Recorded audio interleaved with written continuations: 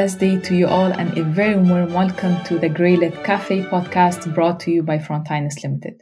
Frontinus is a communications consultancy focused on engineering, infrastructure, sustainability, and research. And with you today is Inji Musa, political scientist and teaching associate at Cambridge University. And I'm very honored, pleased as always, to be accompanied by Mr. Anthony Haynes, creative director of Frontinus. Greetings, Mr. Anthony. Greetings, Inji. So this episode is the third and last episode on writing book proposals.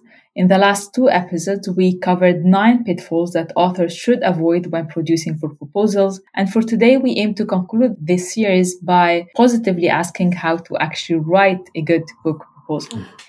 As many of you know, Dr. Anthony is author of Writing Successful Academic Books, published by Cambridge University Press, and Writing Successful Textbooks, published by ANC Black. So we are, again, in the hands of the expert, and we hope to come out of this episode with some tangible and useful knowledge, as always, on how to write book proposals. So without further ado, Mr. Anthony, in our first episode of this mini-series, you said that authors need to understand the genre of the book proposal, i.e. that a proposal is in effect a mini investment plan written to persuade a publisher to invest thousands of pounds in your project. With that in mind, what's the first thing a prospect author should do when writing a book proposal? Yeah, I think the first thing is to state clearly who the target market is. Who is it that's going to buy this book if it gets published? Now, it might seem obvious that you need to do that, but it's actually quite a difficult, or it can be a rather difficult thing to do. And sometimes you find authors, when you say who's the target audience, that their mind goes a bit blank. I think the way to approach this question, if you find it a difficult question to answer, is to try to think concretely. Think of it in terms of other products, like the people going to buy your book, what other kinds of books do they read? And what kinds of newspapers or magazines do they read? And what sort of places do they work in? And what sort of job titles do they have? And all these questions are quite concrete ones that will help you to put together a portrait of the kind of customer who's going to buy your book. Interesting. Wow. And what would be the second advice you would give our authors today? I think the second advice is to make sure that this target market is focused. So in the previous edition, we talked about not simply adding more and more sub-markets and hoping this is going to build up to a sort of overwhelming case of a book. I think what I would say here, in terms of making it focused, think about language like primary, secondary, tertiary. Like the primary market is this one. That's the one that's really going to make the book go. But we might sell a few extra copies here and there. So a secondary market would be this one, and a tertiary market might be this one. Or you can use words like main or prime, and then words like supplementary, additional, or even marginal. And using these words helps you to show where extra numbers of sales of books might come from, without giving impression that all markets are equally important and everyone is going to buy the book. So you can express gradations of likelihood in terms of the markets buying the books. Interesting.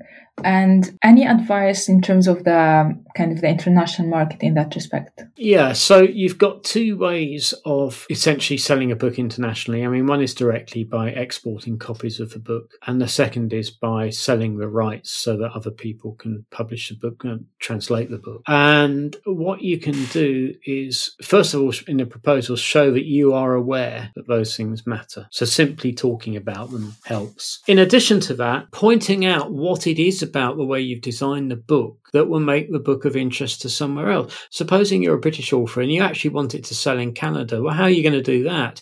It might be citing research from Canadian sources. It might be bringing in a Canadian to write one of the chapters in the book. It might be asking a Canadian to provide a puff, a couple of sentences to promote the book, or to write a foreword for the book, or to provide case studies from Canadian examples. So it's drawing attention of the publisher to these features and say, look, do you see why it's exportable? But it's also making sure you've got those features in there in the first place. So it's thinking in the design of the book about how you build in this international potential for sales. Interesting. So far you talked about clarify the target market, ensuring that the market is focused, think internationally, and as well as showing that you are thinking internationally in your book book proposal. What would be the fourth advice for us today? I think show as far as possible that the market for the book and the sales are going to sustain over time, and they're not going to fall off a cliff after a certain short period of time. So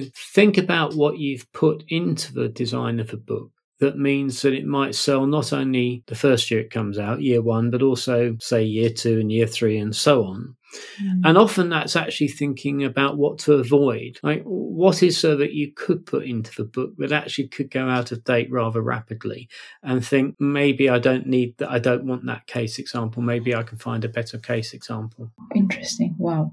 If I may, in our last episode 2, we talked about channels for informing the market. So any advice in that respect for us today? Yes, to some extent, this duplicates or extends what I was saying earlier about trying to actually define the market, trying to clarify the market. I think it's useful to come up with concrete examples. So, okay, yeah, you can get your book reviewed in journals. Which journals? And rather than just say the types of journals, actually here are the journals in this subject area that regularly publish book reviews. So the point, in a way, I shouldn't have chosen journals because I don't think their reviews have a huge effect on book sales. But the point I'm trying to make is, by being concrete and specific, I think you help the cause of your proposal a lot. Interesting. Okay.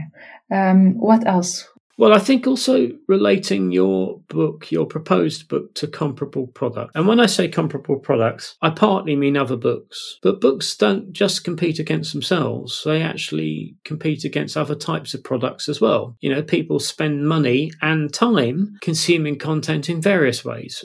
Whether it's listening to podcasts would be a good example, listening to a radio program, getting consultancy, going to a presentation at a conference. These are all things which in some sense are complementing each other and in some sense competing against each other.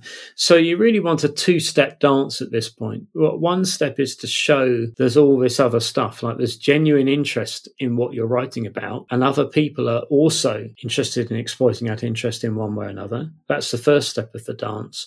And then the second step of the dance is to say, well, how is what you're doing distinctive in some ways or better in some ways than what other people are doing? So although publishers in their proposal forms often just talk about competing books, often what we're really talking about is as much about comparable or even complementary products rather than simply competition. Wow, I think that's very useful and gives another way of kind of grounding your book in the market instead of just looking into a narrow channel and try to fit your book there or make it show that it has a market. You kind of widen your perspective and show that it's not only about my field. Actually, there are lots of connections that make my book appealing to a wider audience than the immediate one, which is, yeah, and then you can start to say something like, well, this book will have a similar appeal to this product, or this book is in many ways comparable to this product. And that helps to give people confidence to think, oh yeah, you know, there are actually successful products in this marketplace. It'd be nice to have a piece of that market. Mm-hmm. Interesting. Wow. Okay, so we have 6 very important advice. I know that you have at least one more to share with us. So can we kindly listen to this? Yeah, I think the last one is in some ways the most obvious, but also the most important. In the previous edition, we said that authors sometimes fail to explain why customers will actually buy the book. And so my advice here is simply to say, make sure that you have an explicit, stress the word explicit explanation of why people will want to buy the book. I want to say there a word about the use of the word interesting, because when you challenge authors and say, why are people going to buy your book? The default mode is to start talking about what's interesting. So they say, people will find it interesting because, or, it's a really interesting book because it's got this in it and that's interesting. I don't like that word. I once interviewed an Australian poet called Les Murray, and he was talking to me about the word interest. And he said, interest is a very thin thing. It's not very thick. And I like that. I think he's right. And so when people tell me, this is going to be a good book because it's so interesting, I kind of switch off. Like, I think that's setting the bar so low that it's not going to come to fruition.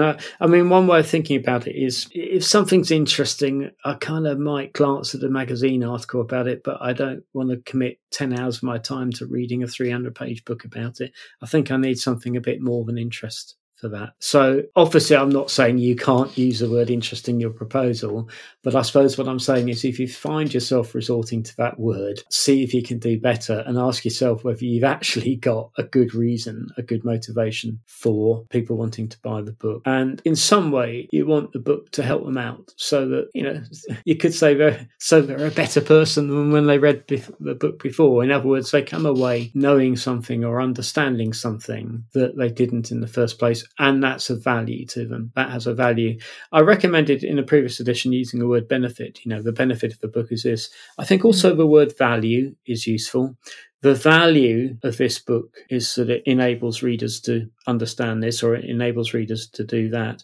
And also the word need. That's a good word as well. Like the need for this book. Why do we need this book? The need for this book is because people can't do the following or don't know how to do something. Oh, that's very profound, to be honest. I usually use the word interesting after everything you say, so I have to be very wary now.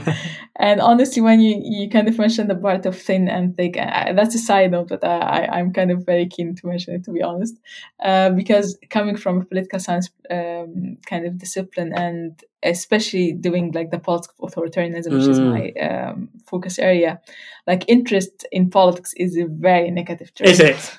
So it has kind of, it's a very negative term. We always speak out like regime interest and I see. as if they are kind of on the other end of national interest and of the people, popular will. Yeah. So now I'm very worried about what I'm going to say. And it's also... I need to find like an alternative word now to comment on all the insightful things that you usually say. This is tied up also with the English language and the English love of euphemism. I mean, if you gave a paper, Inji, and someone said, "Thank you, Dr. Musa, for your interesting paper," you would think, "Oh, was it that bad?" Okay, now that's another layer to be cautious of. Anyway, thank you very much. Okay, wow. Honestly, that was a very insightful and profound episode. I'm very thankful for all the advices you shared with us today. And I'm sure that all our audience are very kind of looking forward to review them again and again and to make use of them. So thank you very much, Mr. Anthony, again, for such a rich series on writing proposals. Thank you very much. Well, thank you, Inji. And I hope that the series will actually help to get some good books published. Thank you. And thank you all for listening. This was Inji Musa with Anthony Haynes. Grey Lit Cafe is edited by Dr. Bart Hallmark and produced by Frontinus Limited. Frontinus specializes in grey literature forms such as proposals, publications, papers, and reports. The music is from Handel's Water Music, courtesy of the United States Marine Band and Marine Chamber Orchestra. See you next time. Bye.